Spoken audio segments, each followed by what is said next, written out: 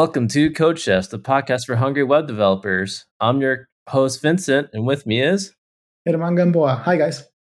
For today's episode, we're going to be doing a talk on career progression in software engineering. We have a guest today. His name is Caleb Mellis. And Caleb Mellis is a senior software engineer and tech lead at Olo Incorporated, which is a billion-dollar restaurant company. He's ran a freelancing business for 3 years, and he went from graphic designer to front-end engineer to full-stack engineer, and now he's headed toward engineering manager. One of his favorite opportunities was being one of 8 engineers at a hyper-growth startup called Wisely that 4 times their revenue and had a 9-figure acquisition. He likes playing, for his hobbies, he likes playing piano and drums, loves kayaking, weightlifting, and spending time with his 6-year-old kid. He currently lives in Orlando, Florida, and grew up in Chicago. Awesome. Thanks for having me on the show, guys. It's great to be here. Thank you for joining us, Caleb. We're excited to go ahead and talk to you about basically your career progression and learn from basically your life. So I guess if we were to ask a first question is, what brought you into software, what brought you into the software field? Yeah. So if I go back, I was probably around age 17, and I had just finished high school. I finished like a year early, and I was trying to think like, how the hell do people figure out like what they want to do for their career? Like I just saw all these 30, 40 somethings that were just like so established, and I couldn't figure out like, how do I get from where I am today to there? Because it just seemed like this invisible path. Like, sure, I could do college, but then like, I don't even know what I want to do for college. So I ended up taking a gap year to try to figure out like, what do I want to do? I'm also a super active person. So I was like, man, I don't know if I can sit behind a desk for my whole life. Like I used to run 35 plus miles a week. Like, I don't know. I was just crazy. Like I would run, I would weight lift for 2 hours a day. Like I did all this stuff. And I was just like, I don't see myself sitting behind a desk. So I actually, at that time, I had a landscaping business that I just did on the side for the heck of it. But I started thinking, okay, I need to do a career. I need to make money. What am I going to do? And so I ended up just checking out a book at the library on HTML and CSS. I don't know. I was always interested in computers. So I thought, let me just try this. This looks interesting. Like I could slap stuff up on the internet. That sounds fun. So yeah, I had been messing around with graphic design before, and I thought, hey, I could put my designs on the web. So I just kind of started learning HTML, CSS, and it just kind of felt like magic. Like the internet was this thing that I could just put stuff on it and like people could find it. So I don't know, that was kind of a magical moment for me, and I really enjoyed it. I think that was like my first introduction. And then what kind of got me hooked on it was a friend reached out from a remodeling company and we're like, hey, we have this person that wants to build a website. We heard that you like are playing around with it. Like, could you build us a website? And I said, sure. I don't know what the heck I'm doing, but like, I can probably do it. So I took like 6 weeks and built them like a super basic website, just like images, all their services listed, just pure HTML and CSS. And I put it up, launched it, figured out how to do hosting, all that stuff. And then shipped it and didn't think anything of it. 4 weeks later, they sent me a check for like $500. And that was kind of like, holy crap, like you can make money doing this. So I kind of got hooked on it. Nice. By any chance, do you remember the name of the book that you actually checked out? Oh gosh, I don't. I wish that I did. But now I have a book for my son that's called HTML and CSS for Babies. And I read it to him. Oh, dude, I got to get that one for my son. No, Yes. I really asked because I'm curious. I was curious to see, especially like the older books, like how much things have changed from the time like you started to now. I'm pretty sure that's like, oh my gosh, before like HTML5 or something like that. It was like, no, it was before. Wait, yeah. Was it like? It was like Internet Explorer 5. Oh yeah. So they were like, I don't know, they were like, oh, we probably shouldn't use tables for everything. Like probably not a table cell for like a link anymore. So yeah, I was like just at the end of that period.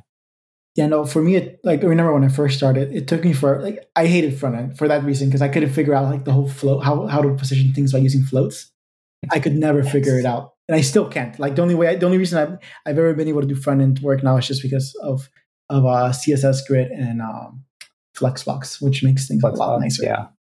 Okay, Yes, cool. totally. So yeah, so you went ahead and did that, and how long from that time on when you first started, from when you first got your first freelancing check? What was that? What was the path that you followed there to like maybe like your first job, or did you just like stay in the freelancing world for a while? Yeah. So as that kind of got me into freelancing, I did it on the side, maybe like one or two projects when I was in college, a volunteer one, another one I did paid for like $1,500 for another small business. And I was pursuing a degree. I was terrified of advanced math. So I ended up just doing an IT degree instead because I could do statistics instead of all the Calc 4 and all that. So I don't know.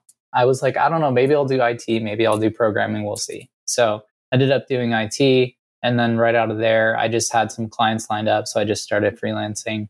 And I kind of thought I was good at freelancing, but what I didn't realize is like, I was living at my parents' home. I had like no expenses. And so I was like, hey, I just made $8,000, but like it was 5 months to make $8,000. So like, that's not going to get you anywhere in the real world. And so I actually realized like you have to know how to run a business to freelance, which was interesting. I just thought you have to be the best coder ever. And then like things just show up at your door, but it's the opposite. It's like you have to be a good business person to actually be a good freelancer. So I had some business mentors that helped me like figure out how to stabilize my revenue because I kept having like, oh, I made $5,000. Then I didn't have another client for like 6 weeks. And then I made 2,000 and then another 8 weeks. So they helped me like figure out how to get retainer clients so that I was bringing in a couple thousand every month. And then I had these big spikes that were just kind of like bonuses on top of that. So I did that for around, I did that for around 3 years. And then essentially I was tired of doing it. And one of my clients offered me a full-time position. And I told my other clients that, my other two big retainer clients, and they were like, wait, we want you. So then 3 of them offered me positions at once. And I just ended up picking one, which was an event management company.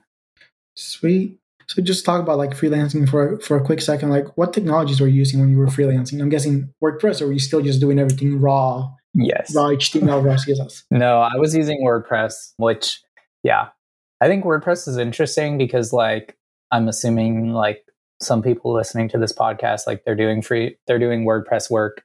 And it's interesting because like, I feel like it's kind of a cool ecosystem. There's a ton of plugins. You can do custom coding pretty easily. But at least back then, maybe things have gotten better, but it just felt really messy. Like I'm trying to create websites or like half apps with like this blog tool. And I know that it's gotten better, but I kept feeling like I was hacking around it. And I didn't like that. Yeah, that's the thing with WordPress. Sometimes people use it for more than it's actually meant to be. And I've seen some interesting solutions built on top of WordPress. I don't know if you ever get a chance to build like a custom app just for WordPress, but I've seen some. I didn't quite go that far, but I did build plugins. There was this one church that asked me to build them a website, and they had like this passage like a scripture passage that they wanted people to learn. And I was like, I don't want them to have to update that. So I literally just built a web scraper that went out and just like grabbed it and like stuck it in their website. And I did that in WordPress. So I don't know. It's kind of fun what you can do, but it just feels like you're hacking it all. Oh yeah, I see. I remember like there was one time when one of my earlier roles, I worked at an agency, at a contractor. It's called 321, the agency, literally that. And a bunch of their stuff, instead of using like, hey, let's just use Laravel for a custom app, they would just build it on top of WordPress. Like no matter what it was, it would just get bolted on top of WordPress. Like the worst abominations, like a full CRM on top of WordPress. So, wow. Yeah. Crazy. So you said like you moved into this company that was doing like event management, right? Yes. Yep. So I was there for a while actually. And they basically like, I was really good at responsive design. So actually CSS was like my best skill, which is weird. But I guess that shows I started as a true front-end engineer. And so they were like, hey, we have this web app that is literally 1,500 pixels wide and it can't shrink, but we want people on tablets to use it. You do responsive design. Can you build it for us? So I basically made their app responsive essentially for like a year and a half. And then, Go ahead. I was gonna say, what was like the biggest thing that you learned during that year? If I was were you only there for a year, or were you there for more time? No, I was there for more time. I was actually there for like 5.5 years. So that's where a year in, they were like, we have so much work to do. Can you start building the front end? Like, we use AngularJS. Can you learn that? So I was like, sure. I don't know what that is, but I can learn it. So I went down the rabbit hole of Angular 1.5 and learned all that. That's where I really started learning MVC and trying to figure out the front end. And I was there, I would say, 3 years, and then my growth just kind of stalled. Like, I was sort of doing okay at Angular and I was still good at CSS, but like I couldn't break through to full stack. I don't know. I just kind of hit a plateau of growth, and I kept trying to take these courses. I never completed them. And I kind of just realized, like, okay, I need a system for learning because what I'm doing is not working. And so that's where I just thought, what the heck? What if I just tried something new where every single day I'm going to learn for 30 minutes instead of like spending 3 hours every other weekend trying to learn something, because I feel like I keep forgetting it. So I did that like every day before or after work. I would just spend 30 minutes going through a book or a course, and I would force myself to complete it to the end, unless it just sucked and it didn't work at all for me. But like, yeah. And that was kind of like, I did that for 7 months and it was super painful. I hated it. But then after 7 months, like my boss called me up one day and was like, this is insane. Like, your skills are growing so fast. Like, maybe you should slow down your growth. I don't know if we can afford you. Wait, really? Yeah, I don't know. Yes. It was kind of, that was not the healthiest company ever. I think that they were kind of cash strapped and they were worried about losing talent. So, I mean, it sort of makes sense, but it wasn't very healthy. Yeah. Yeah. And you also moved up all the way to tech lead in that company, didn't you? Essentially, I did. I didn't have the title, but because it was a very flat company, the founder was kind of running it, but then they were so busy that pretty much the team would just be sort of running itself for like 4 weeks at a time. We did like 4-week sprints. So I just started like doing sprint planning and running daily stand-ups and like, oh, we haven't done a retro in 6 weeks. We should probably do one of those. So I just kind of started like stepping in to lead little things. And that kind of got my feet wet for becoming a tech lead at Wisely, which was my next company that I was at. So out of sheer curiosity, because I'm just curious, like what drove you to like actually want to start implementing those structures versus just being like, all right, this is fun. There's no structure. Let me just keep going. Let's just keep things going the way they are. Yeah, I think because it was a small, flat startup and the leadership was very vision oriented, but they were not great at like the day-to-day organization of how to get to that vision. And so there would be these meetings where like, why didn't we hit our goal? And I had no way of telling them like where we were, how we were going to get there. Like, it was just like, we're cranking as fast as we can. We'll get there. Like, I'll work extra tonight. We'll catch up. But there was no like, oh, the project is like 75% complete and there's these 10 blockers. We could cut scope here. There was none of that. So like, I didn't have any good answers for them. So I think that's kind of what led me to do that.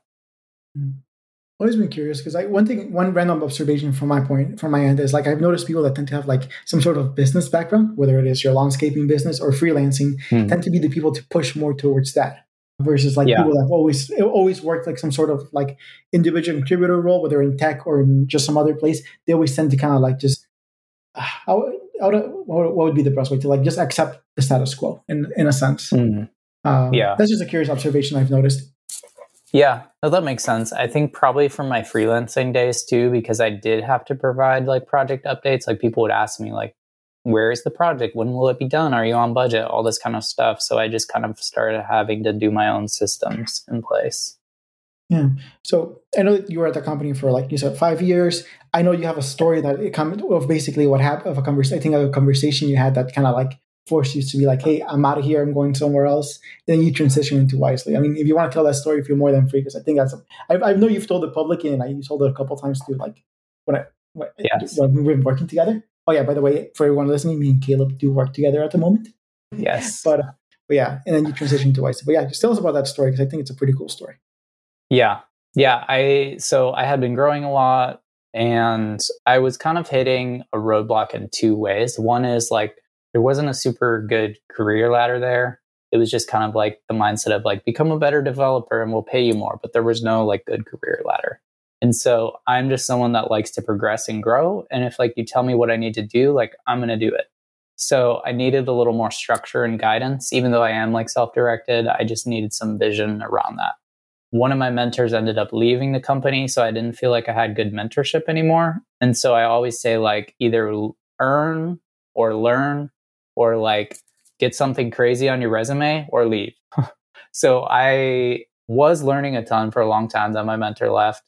Then I realized I was underpaid, and then I didn't have anything on my resume. So I was like, oh boy, it's probably time to leave. But I loved the team there. Honestly, like all my coworkers were amazing. Like I'm friends with some of them. We still text almost like every day. And so like it was really hard to leave because I was super comfortable. I had been there for 5 years. And I was also freaked out. Like honestly, I had never done like an official interview in my whole life. So because I was like freelancing, and then my clients essentially hired me on, I had never interviewed. I was like 7 years into my career. And I was like, I don't know, like I hear all this stuff about LeetCode and like 1,000 hours on it. I've never done a line of LeetCode. Like, I don't know what I'm going to do. So I started looking, and I feel like I took a different approach than most people take. And I didn't even realize this at the time, but I just took like my freelancing approach, which is like, how can I go from someone who I don't know to them hiring me? Like I need to build a relationship with them. And so I took that into interviewing, and I just like researched the heck out of companies. I found like my top 20 companies, and I just started like learning everything about them, their products, their team, what I would like about them, their tech.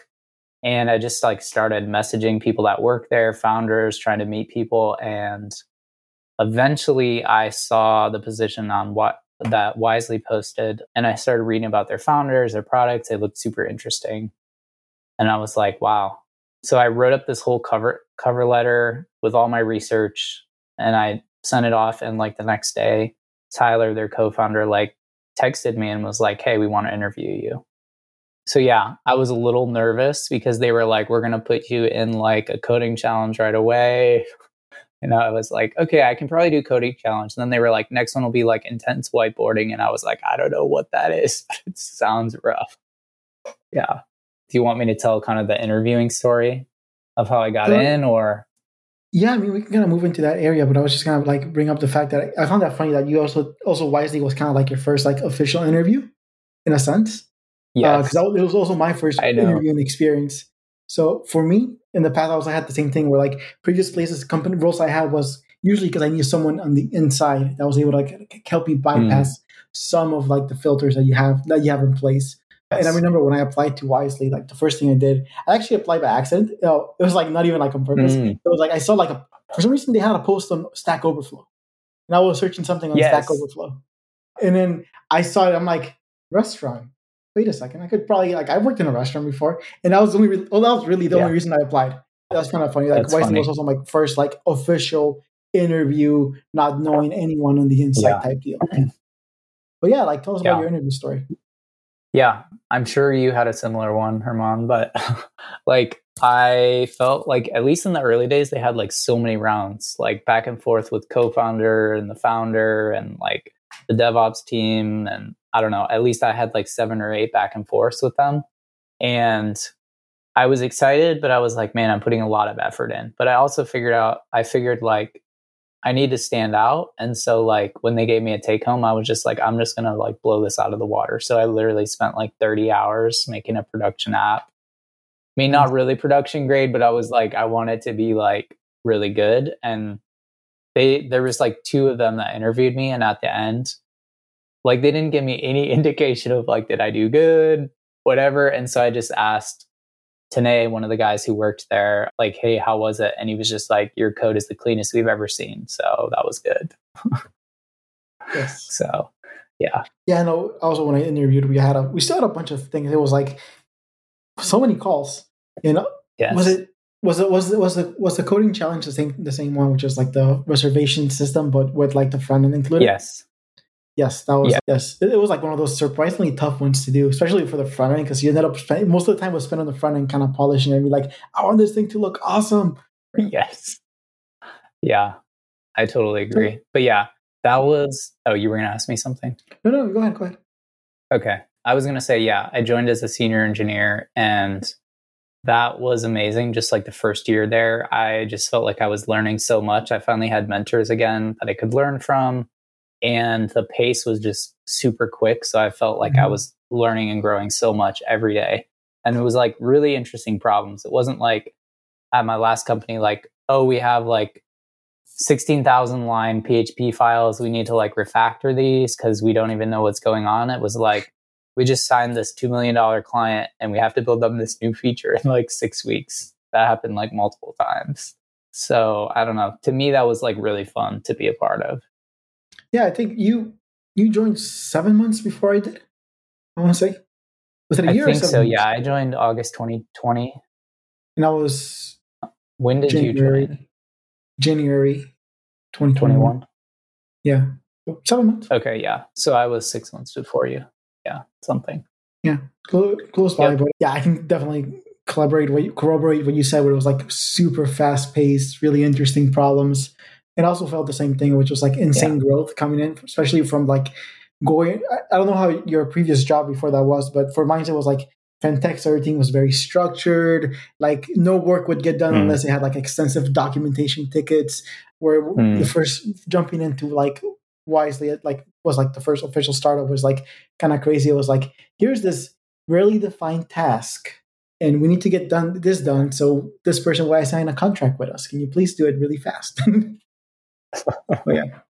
Yeah. It was fun. So curious. So you joined Wisely. Did you have like what were your intentions like with joining Wisely? Were you like at that point were you kind of thinking of like, hey, I want to stay like just as an individual contributor, or were you already thinking like, oh, I would like to I would like to move into like engineering management at that point? Yeah. I think I started with the goal of like, oh, maybe I'll want to go into engineering management. But I quickly realized like there's all these smarter engineers. Like I actually really need to level up in my engineering skills. Like I was at a certain level, like I would say like early senior, but like the types of problems we were working on were like hard for me when I first came in. And so I had to level up a lot. And then I think like, I want to say like 8 months in, I became a tech lead, which was really challenging. My manager at the time, Ushashi, she was really great. I'm just like every week we were going through like what I needed to work on to be able to be the tech lead for the team and kind of take over from this other engineer who just like knew everything and had built everything. Now I had to take a piece of that and like help the team. So yeah, I loved like our weekly check-ins. It was just like every week we were working on career goals rather than like, oh, how are these 5 tickets doing? And I feel like that's how one-on-one should really be is like, and she even worked on things of like, where do you want to be in 3 years if you leave this company?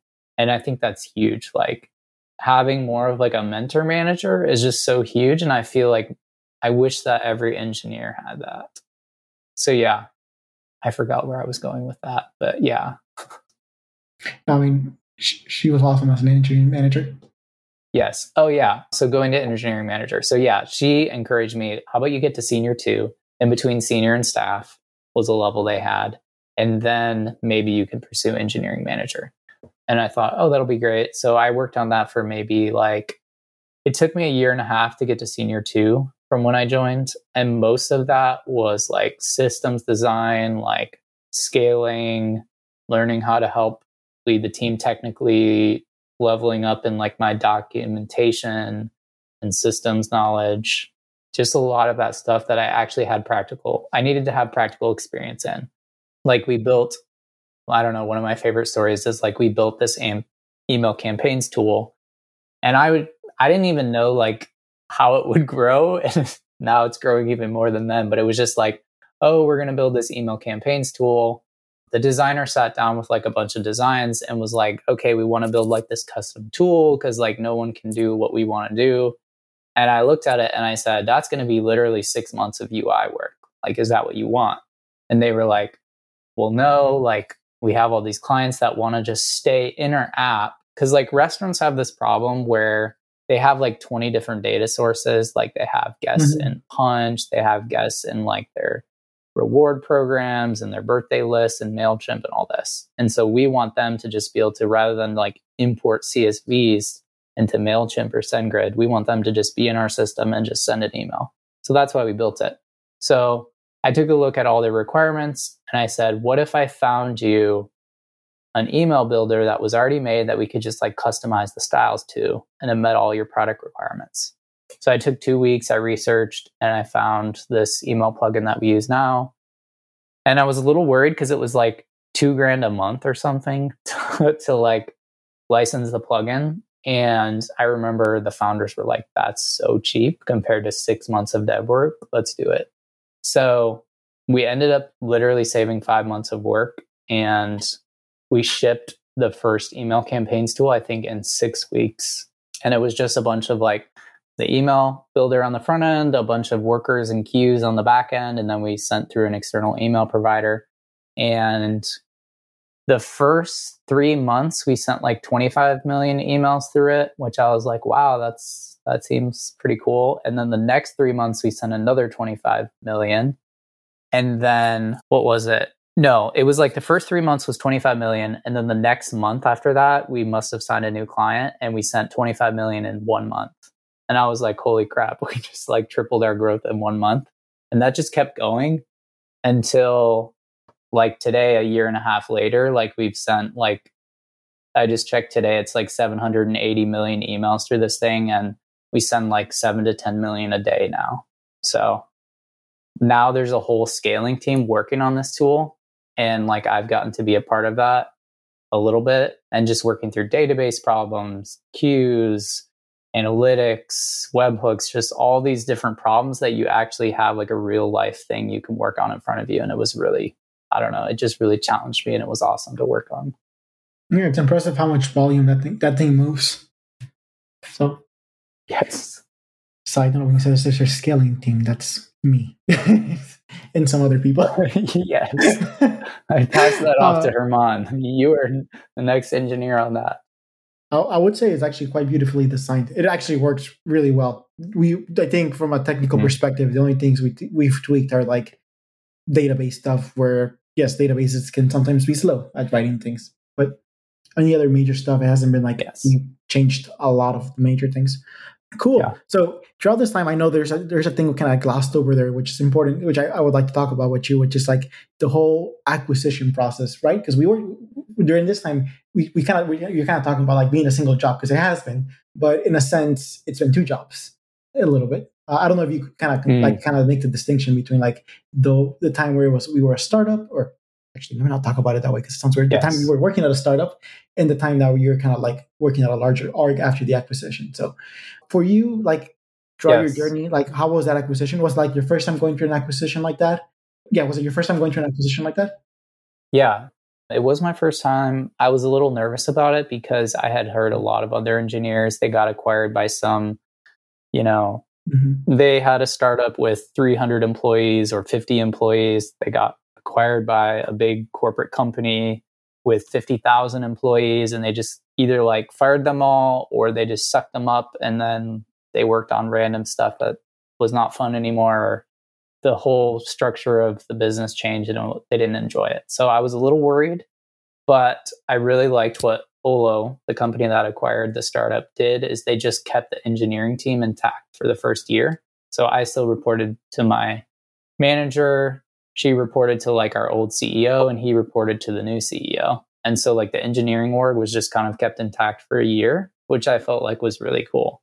I think it kind of delayed the growth pains a little bit, and now we have them more. But I really enjoyed how we were able to keep our velocity, all our old tools, our tech stack, everything. There wasn't much change in the first year. And now I'm just trying to embrace the change. Like I remember the founder of Wisely, he always had this thing he would talk about, like growth comes in S curves. Like you do like a bunch of work and then you like hit this escape velocity, but whatever got you to level 1 is not going to get you to level 2. Like you don't just keep putting in the same effort and you keep going linearly. You have to like change your effort or change your strategy to get to level 2. And so I'm just kind of taking that to heart now. Like sometimes there are different processes needed to get to the next level. When your team is 20 engineers instead of 5, you might need some different processes. Or your team is 180 engineers instead of 20, you know? So that's kind of what I'm leaning into as I'm switching from a tech lead to an engineering manager role at Olo. So yeah, you can answer my next question, which was how are you embracing the change when it comes to like your wanting to be in a leadership position? I guess like right now is an awesome time for that change, right? Because you get to kind of like how would I put it? You get to make the change out of as now I'm stuck how I want to put it. It sounded so perfect in my head when I was going to ask you the question, but now that I'm thinking about it, it's kind of got myself lost. No, it's just like embracing the change into a large. So just looking at my notes, it's like basically like how has like the growth in the team size or like moving in like embedding yourself into a larger org like changed how you're like approaching your engineering lead into engineering manager transition. Yes. Yeah. I feel like I had a big switch earlier this year, actually. We had one or two new engineers join, and they had different ideas on things. And we had just switched where a lot of the founding engineers had left.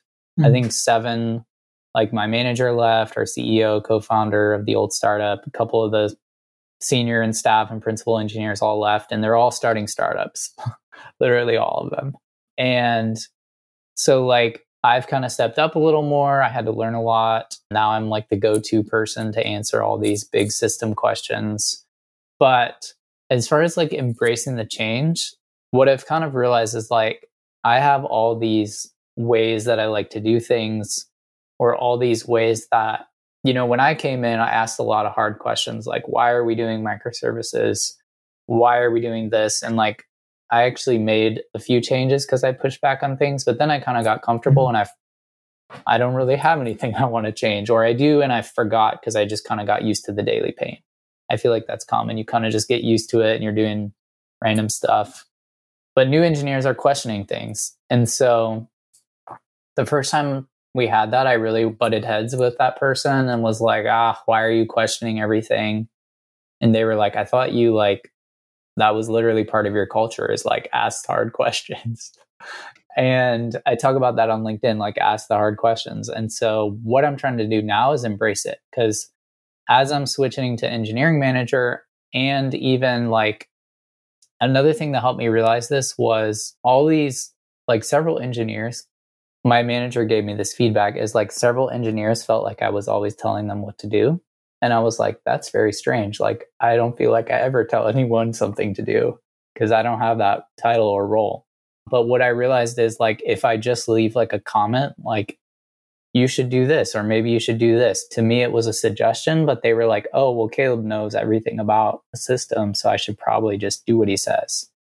So now I'm trying to work really hard on like, what are your thoughts? Like, would you do it differently? And why would you do it differently? Just ask way more questions than saying like, we should do this.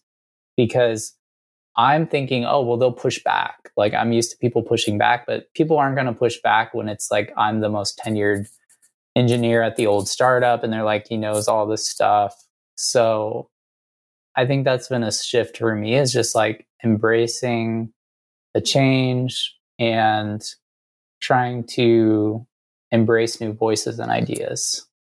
Yeah, I've always wondered how that makes sense to me. Like, I always wonder how that change would be of like, there's probably going to be times, or there has been times where you want like something done a certain way, but rather than that, you just let the engineer you're kind of mentoring just kind of like figure it out their own way, whether it's good or bad. Obviously, if it's super bad, you're going to stop them, right? But like how that change happens, but not so much from like a individual contributor, right? Because I would, if someone like if I saw something, I would just kind of like say it in NMR. But like I guess as you transition to an engineering manager, it becomes like a little bit more loose of like I had someone comes up to you and says like, hey, I have this idea, and you, rather than just saying yes or no, you just kind of like facilitate the idea in a sense. I don't know. That part to me, it's weird. Like in the sense of like, I know like, for example, like managers are supposed to like facilitate things, but it's like How? What does that mean? Yeah.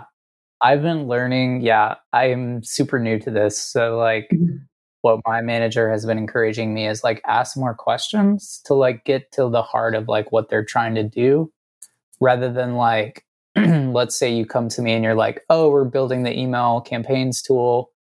We should use cron jobs and just like send it out. And I'm thinking in my head, like, that's a horrible idea. So I just tell you as an IC, like, that's a horrible idea. That will never work, XYZ. And you're like, oh, okay. And we kind of argue and then we go with my way because I had a different, better idea. But if I did that as a manager, I'm not helping anyone level up. There's a power differential now because like I'm kind of over them, even though I don't really like to see managers like that. I like to see it as more of like a coach or a support. But there's definitely a power differential. So like I need to be much more like, oh, have you talked to the staff engineer on your team, like, and talked through some ideas? Or what are you trying to solve here? Why do you think that's a good idea? Can you talk me through it? Just asking way more questions and trying to help them discover if I'm really strong on something, like trying to get them there with questions so that they feel like they discovered it rather than me telling them. I think is kind of empowering. It sounds a little manipulative, but I think it's really empowering to like self-discovery is like if your manager can coach you towards something or have someone else walk alongside you and you can just discover it in the process rather than being told something to do. Yeah, and just regarding the fact you said it sounds manipulative, I think it's why it's a really difficult skill. It's not like not like a thing that's intuitively picked up because I personally I'm not good at it. I can't really do it. Yeah. But I've noticed when, for example, when managers throughout the time I've been working there, is like they're able to like guide you like in a way that you can feel it in a sense that you feel like, oh gosh, this person's really helping me, but in a not a super direct way. But you as an individual contributor can feel it, and you do acknowledge it. Yes. At least you should if you're being conscious of it. But it's not. It doesn't feel like you're being pulled. Anyways, it's weird. It's kind of nebulous to even talk about it. To be honest with you, at least for me, because I don't grasp it. Yeah, I think it's like a happy dance between like, how do you lead someone without just like, I think it's like, where do they want to go? And like helping them towards those goals. And then also there's like business goals that we need to get towards. How can we like do a little bit of both of those?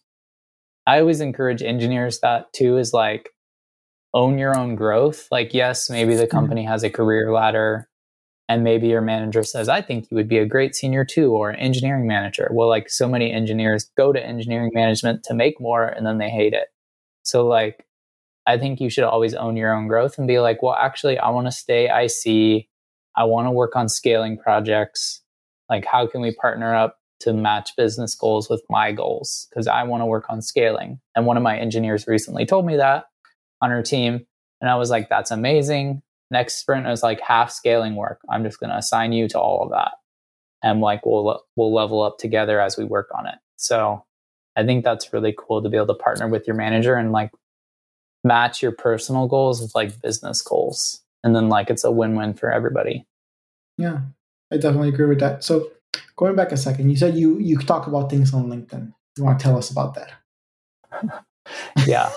So LinkedIn's funny. Like I feel like I don't want to say it's the new Twitter, but I feel like back in the day, let's say like 2018, 2017, it was like, it was very corporate-y. And it's just like, everyone's afraid to say anything on there because your boss is going to see it. And like, it's mostly just job postings and like these mega influencers that post something about their family or about their business that they just made $1 billion on a startup or something. But I started realizing like last year, like, oh, I kind of have this momentum in my career. I've switched to full stack. I've switched to tech lead. I'm working on engineering manager. I was a part of this big acquisition. So I kind of have like these experiences that I want to share.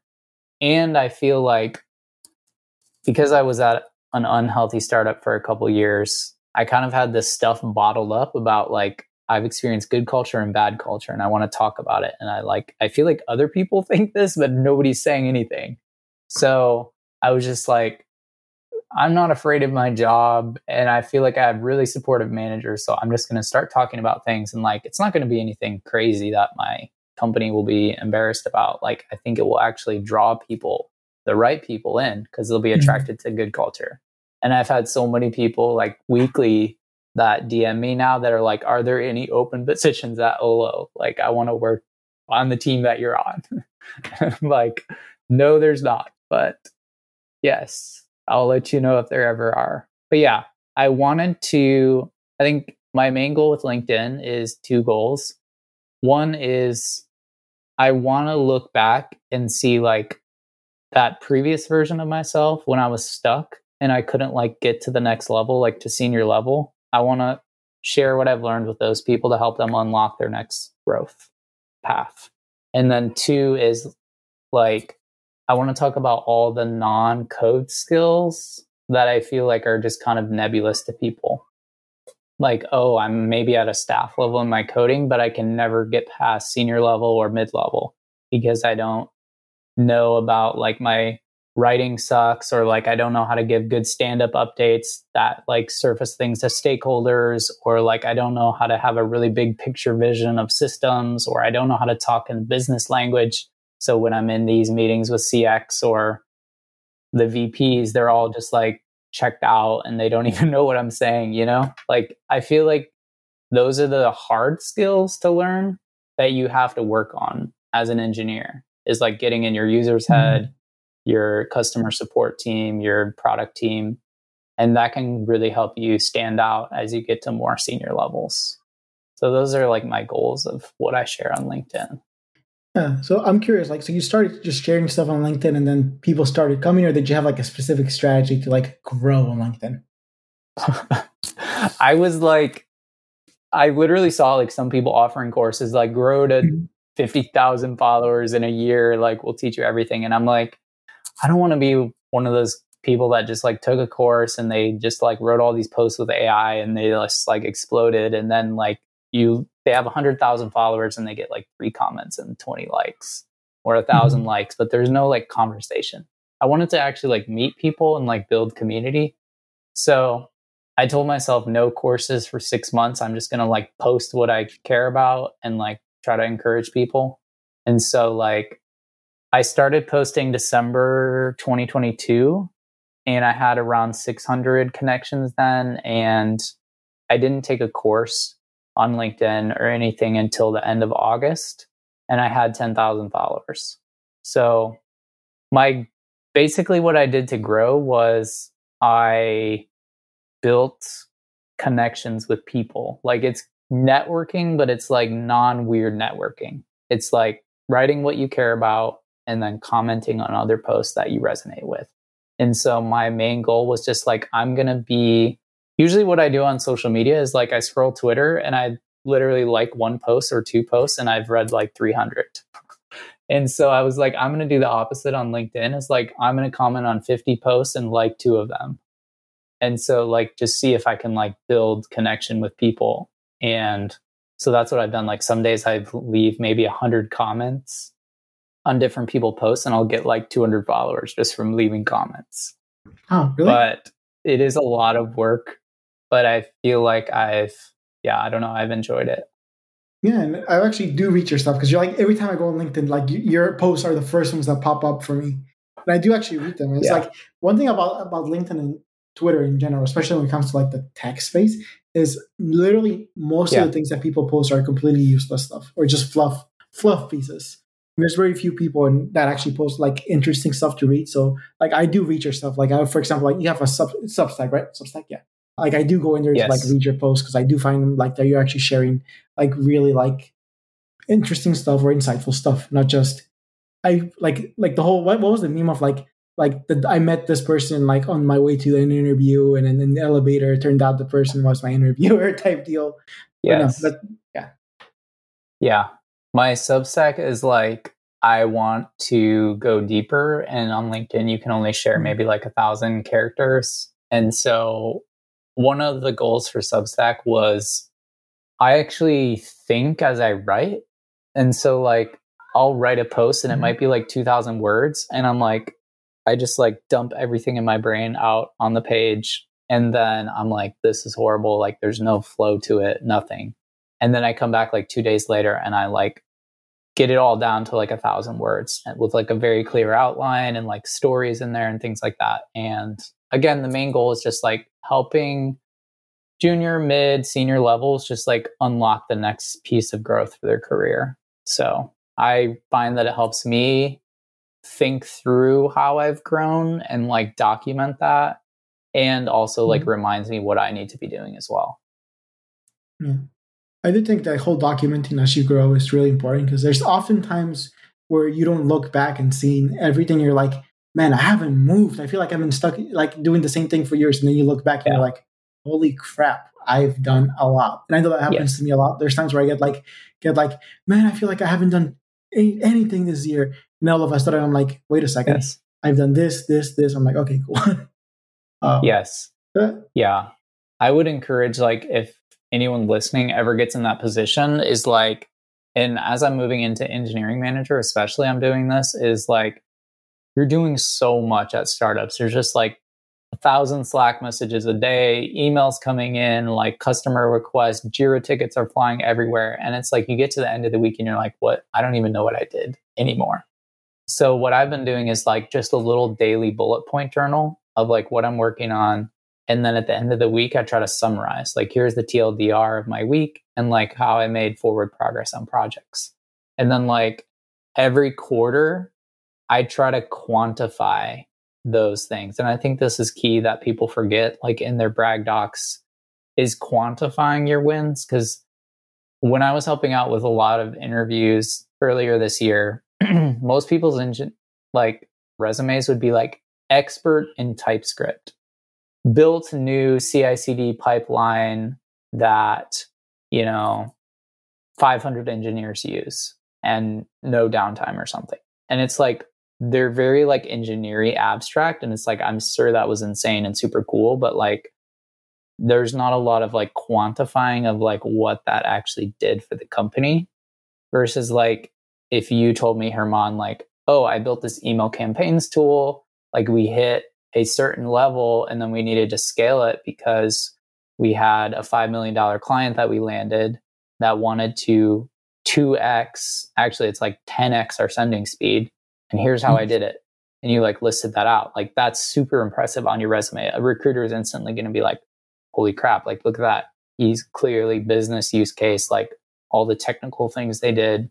So that stuff, I feel like you can build up easily if you're keeping like daily or weekly journals, and then you summarize it every quarter or so. Yeah. And you actually just pointed something to me that just clicked in my head, actually, is like, when you're listing things out, like in your brag doc or in your resume in general, it's not, the important thing is probably not why you did the thing, because any engineer could probably build a CI/CD pipeline. Any engineer can go ahead and optimize something, but it doesn't tell the story of why you actually did this, right? Because it could be like you just decided on your own accord to like, I'm going to make this thing faster. It was nothing to do with what the business needed, but you just did it, and it was probably the wrong thing to do. So that just gave me that insight. It's like, if you explained, you have to kind of, obviously in very short blurbs in a resume, because you maybe have like a couple dozen words per line, kind of like give the context of why you did, and why that was important, not just I did the thing. So, thank you for that. Yeah, totally. And that can be for anything, like adding docs. It can be like reduce onboarding time by 40% by revamping our product, like our engineering docs. Like, it's like quantifying the value of what you did. Yeah, that's awesome. Random question. Throughout this whole thing, so throughout your whole journey, do you still keep the 30 minutes a day for learning, or is that something you kind of like drop off? Everyone asks me that.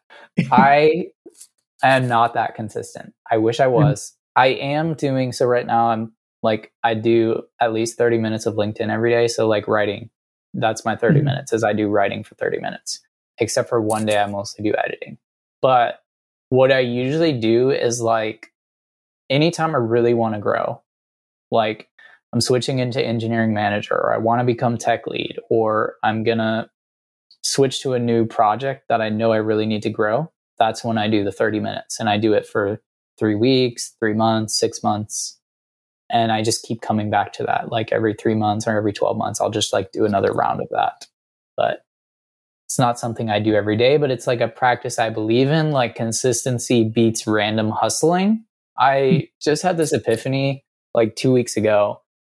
Remember how I was talking about my business, my freelancing, where it's like, oh, I made like $8,000 and then for like 6 weeks. And then like it averages out. Like one time I made like $5,000, but I averaged out my hours and I was literally making $5.45 an hour. Oof. So I felt horrible about that. And I realized it can be the same with learning. Like if I do like random hustling where I spend 2 hours on a Saturday and then somehow 4 weeks goes by and I spend another hour. Like if I had just done 30 minutes a day, I would have gotten like 5 times farther. Cause like every day I'm building up rather than just these little spikes that don't really do that much for me. Yeah. I think what you just mentioned of just doing it probably when there's like a purpose behind it, it's probably a lot more sustainable than just doing it for the sake of doing it every single day. Yes. Because if you just doing it for the sake of it, you don't have like a targeted thing you're pointing yourself towards. It's just, I'm going to learn some random crap today that's probably never going to help me. Yes. Yeah, totally. And I'm like, yeah, I'm a firm believer too. Like I love to work hard, but I feel like honestly, like hustle culture can be a little toxic. It's like I've almost burned out 2 or 3 times in my career. And it's because I was just pushing myself too hard and wasn't acknowledging how I wasn't sleeping enough. I was stressed out about all the tickets I was working on. And so I think it's just really key to like pace yourself and don't compare yourself to other people. There's these other engineers. They're always going to be better. They're always going to be doing more side projects, always going to be playing around with more things than you are. And it's the same on LinkedIn. Like I started and like I was ahead of a few people and now they're like double my followers. And I'm like, how did that happen? I have to catch up. And I'm like, I don't need to catch up to follower count. Like I'm literally just sharing what I am and it's impactful to people and they follow me. Like I don't want to get caught up in games of like, I must be the single best engineer on the planet or the best influencer on the planet. I just want to like have a fulfilling life and like enjoy it with other engineers and my family and stuff like that. So, yeah, that's actually easier said than done. Because when you see things posted on social media, you're like, I imagine for you it's a little bit more difficult, especially because you have like the metrics there to like kind of guide you. Versus just seeing someone post something, you're like, oh man, I can see the impressions. That probably drives you a little bit harder. Yes, I know. Some weeks I just have to like completely ignore that stuff. Yeah, no, I do definitely agree with the hustle culture thing. I think like the most toxic thing I did regarding that for me is like, so this is funny. You probably didn't know this, but when I first started at Wisely, I actually had 3 full-time jobs. I was working 3 full-time engineering jobs. Yeah. So wow. So basically, I was doing. I don't know if you ever heard about the concept of overemployed. I read about people doing it. Yeah. Yes, I was doing it because I was like, I have some debt. I want to pay off the house. I want to do like all these things. And I lasted a year like that, dude. I would never do that again. I would never do that again. Yeah. I know. And I think like we don't realize like the impact that has. You're like, oh, I'll just stop. But it's like, it could take you a year to recover from that. And I never realized that. Like my toxic job that I was in, it was kind of the last 2 years of the event management company is like, I feel like it's taken me 3 years to recover from some of the bad practices there. And like, I don't know, it takes a long time to heal. No, yeah, definitely. For me, curiously what happened to me was, so I stopped doing that. Then like 4 months later, it was when I, for some reason, started having like extreme anxiety over everything to the point like I ended up in the hospital for like a day just because I couldn't calm myself down. And it took me a while to connect to the fact that it's like, hey, just because you're not under current stress doesn't mean that your body is like you're unconscious about it, but doesn't mean like your body and your mental health's like back to like 100% just because you don't feel it. You can still kind of blow up any other second. So fun experience with the whole culture thing. Yes. Well, I'm sorry for that, but I feel like that was an important lesson to learn. Oh yeah, it was. Man. Taught me what I'm not going to do again. Oddly enough, another thing that I have on my things of never do again, I have it like literally on my top of my notebook is like, don't freelance. Because freelance is also very stressful. I just never like freelancing. The whole like trying to manage the tech side and then the business side is very, very stressful. I know. Yeah. Yeah. That's honestly why I joined Wisely. One of the reasons I joined was because, and even the event management company is like, I knew I needed to figure out sales and business more. because Mhm. I was at a certain level, but I knew I wanted to make more money. And I was like, I have to learn how other people are actually running successful companies. And so, yeah, I think if you want to freelance, you really need to be okay with learning sales and business. And if you don't want to learn those things, just get a normal job. Who cares? There's no shame in just working for a company. I think some people like to idolize like your own schedule and your own time, but it's like, honestly, if you join a good remote company, you can, like, a lot of them, they let you kind of set your own hours. Like, you can't maybe work from like 3 p.m. to midnight every night, but like you can come in late, you can pick your kid up from school. Like, there's a lot of flexibility. Oh, So definitely. Yeah, I'm in that camp. It took me forward to acknowledge the fact that, hey, there's no shame, because for some reason you get the feeling like if you're not an entrepreneur, you're like garbage. To put it in some sort of words. Toxic For me, I Twitter. talk about it. That's where you get that from. Yeah, toxic Twitter and seeing other people like I'm surrounded with kind of like do their own thing, and I'm like, I wish I could do my own thing, but it's like, hey, no. You kind of learn there's more important things, especially when you start with a family. You're like, yeah, it's probably not that important to kind of like keep up with everyone else. Cool. Yeah, totally. So I think it's time for us to kind of move into our dessert section, where we kind of like get to talk a little bit about what's going on in our personal lives, whatever you want to share with us. So for those listening in for the first time, dessert time is just a little like blog section for us. So I guess, Vincent, you've been very quiet today. Would you like to tell us about what's going on in your life? Yeah, I got a tattoo recently, so that's been probably an interesting change. I've thought about it for a long time, went back to the drawing board and said, is this something I actually want to actually ink on my body and then have it permanent here for life? And yeah, it was definitely something I went back in the drawing board many times. And I thought about originally getting one like on an arm sleeve, but I ended up getting somewhere else entirely, somewhere that you can't see, like on my physical body at first glance. And It is kind of nice, like when nobody knows that you have a tattoo at all. At first glance, it's kind of like an empowering feeling where nobody knows that you have one, and that you can like restrict yourself not to say that you even have one to begin with. So that's kind of what I've learned, and it definitely was extremely painful, and it took me, I had to get it done like twice over, because the first time it started just like disappearing over time, because I didn't protect it that well, and it started peeling off, and then I had to get it redone and retouched up. But yeah, definitely something interesting to do. It's like you have one canvas on your body, and you can only put things on there one time unless you want to go get it redone again. So that was my experience. I don't know if you guys have tattoos at all, but yes, I do not, but it's on my mind at some point, maybe. I keep telling myself to get one. Like, so the one thing I would get. So when I play instruments, I play a lot of like guitar and bass, and I can never learn how to play with my wedding ring on. So one thing I've always been tempted to do is just get the tattoo of the ring on, because there's times where like I'll leave it. Yes. Hopefully I've never lost it, but I leave it random places, and then I have to run back and find my ring, because I would not have a fun time if I lost my wedding ring. Yes. Oh, that's random. That's fun. Yeah. All right, Caleb. So what's going on in your life? Yeah. Something fun that I've been doing this year is, I don't know, kind of like you, Vincent. I'm kind of just like doing things for myself. Like, I feel like I've done a lot of things for other people, but I'm 34 years old. I don't need to impress people anymore. Like, I just want to do something for myself. And so this year, I've always wanted to play drums, but I'm like, oh, I should have learned as a kid. And now I'm just like, what the heck? I'm only 34. Like, I would have just take drum lessons.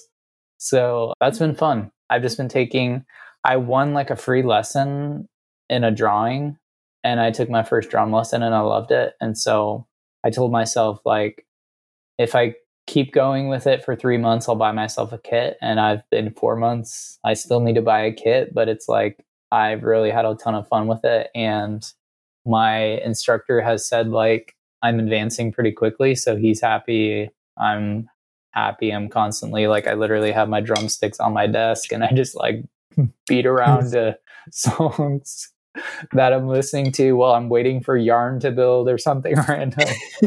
So yeah, that's been fun. That's awesome. Side note, if random fact, but there's this app that I use. It works for drums too. So if you were not get like doesn't like isolate the drums in a song, what's the app called? Oh, it's called Moises. It's just like a little thing, AI thing where you can kind of drop in a song. I'll send you the link later, but you can kind of drop in a song until it split the tracks out. So you can have like the vocals, guitar, bass, and then the drums. And it's really nice to be able to like isolate the drum lines. Wow. The drum lines in some songs are a little bit hard to hear. They're really good, but there's sometimes hard to hear.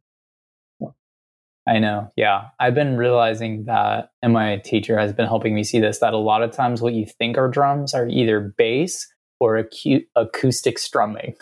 Mm-hmm. I think that's like a hi-hat, but it's acoustic rhythmic strumming. Yeah, it's how the song's mixed. There's times where like there's some bands that like will make, I don't know what type of music you listen to, but like for example, like there's some bands like I listen to a lot of At the Drive-In because that's like one of my favorite bands.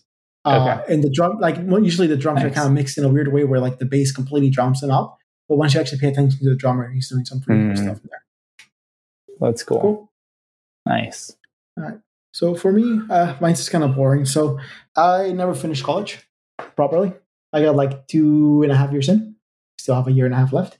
So I decided to go back for the fall semester this year. There's some classes I actually skipped taking, which are like very basic classes because I dread some classes, and surprisingly, they're not your math classes. They're writing classes. I skipped all my writing classes because I hate writing.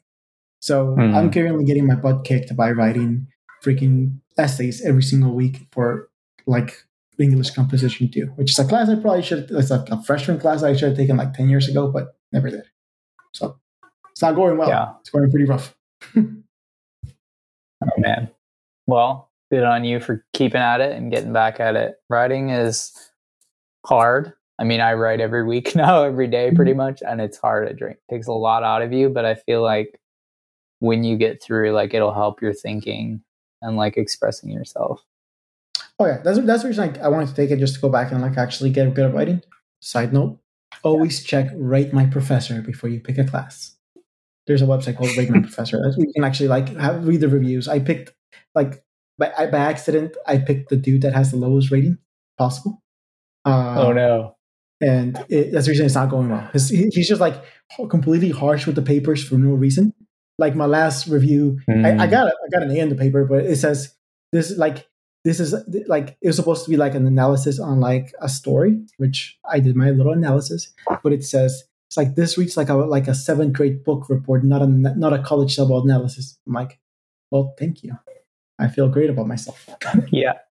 But yeah. Wow. That's funny. Literally everyone who talks about like how to write really well for LinkedIn or like business writing is like, if a 12-year-old can't understand it, you didn't do it well. So it's kind of the opposite of college writing.